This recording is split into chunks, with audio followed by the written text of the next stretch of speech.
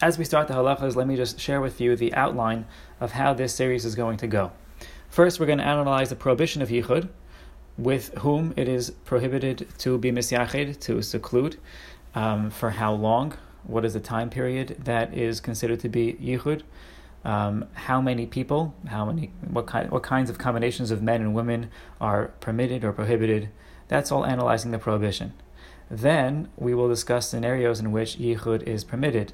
Scenarios such as where a shomer or a chaperone is around, when the door is open, when a woman's husband is in town.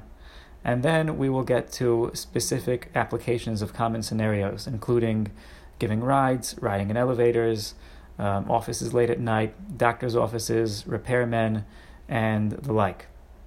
So that's the outline. Let's start by analyzing the prohibition. So the first thing to know is, as I mentioned before, yichud is an issur d'oraisa. It's a prohibition, a biblical prohibition. However, there are three categories. There's the biblical prohibition, and then there are two categories of rabbinic prohibition. The biblical prohibition is a man and a woman are forbidden to be in seclusion with each other. And by the way, seclusion doesn't mean in a room or in a closed-off area. Seclusion can also be in a wide open space, on a plain or a prairie or a desert where nobody else is traveling. That's also considered to be yichud. So the issur d'oraisa, the Torah prohibition, is when there is one man and one woman who are forbidden, who are prohibited to be with each other. That's the one-on-one scenario, which is d'oraisa. For example, one of the arayos, one of the biblically prohibited relationships, such as an aunt or a stepmother or a daughter-in-law or any married woman. For one man to be in seclusion with one of those women would be an issur d'oraisa. What about a single girl who is not a close relation? So nowadays, all single girls who are above the age of 12 are b'chezkas nida. They're considered to be nidos, and therefore it is also a issur d'oraisa when there is one and one. When it's one and two, when there's more than just one man and one woman, then that becomes an issur d'Rabbanan. Two other stages of issur d'Rabbanan. Number one is that David HaMelech was gozer al hapenuya. David HaMelech saw fit to enact a decree against the seclusion of a man and a woman who is permitted to him. And furthermore, Beis Shammai and Beis Hillel made a gzeira against being misyached with a non-Jew, about seclusion with a non-Jewish woman as well. So the Orai says one-on-one with a relation that is forbidden to you.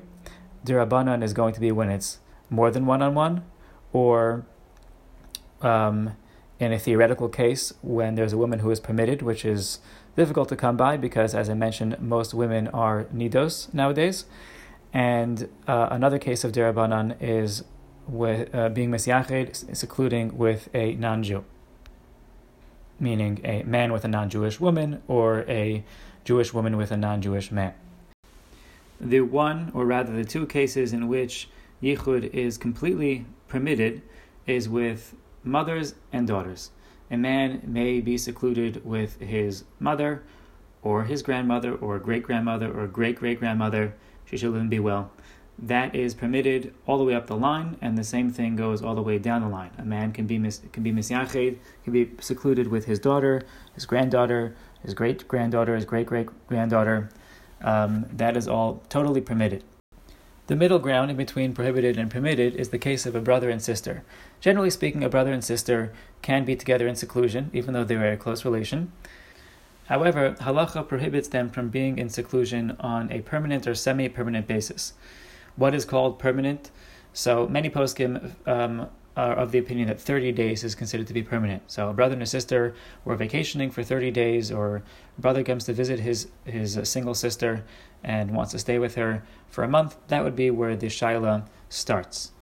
Now, these details of what's d'oraisa from the Torah and what's d'Rabbanan, rabbinically decreed, may seem to be technical, but as we will see going forward, they have a great many applications. It's important to know when there's a shaila of hilchos yichud, if we're dealing with a shaila, a question of a biblical rule, d'oraisa, or we're dealing with a question that is of rabbinic decree, which is d'Rabbanan.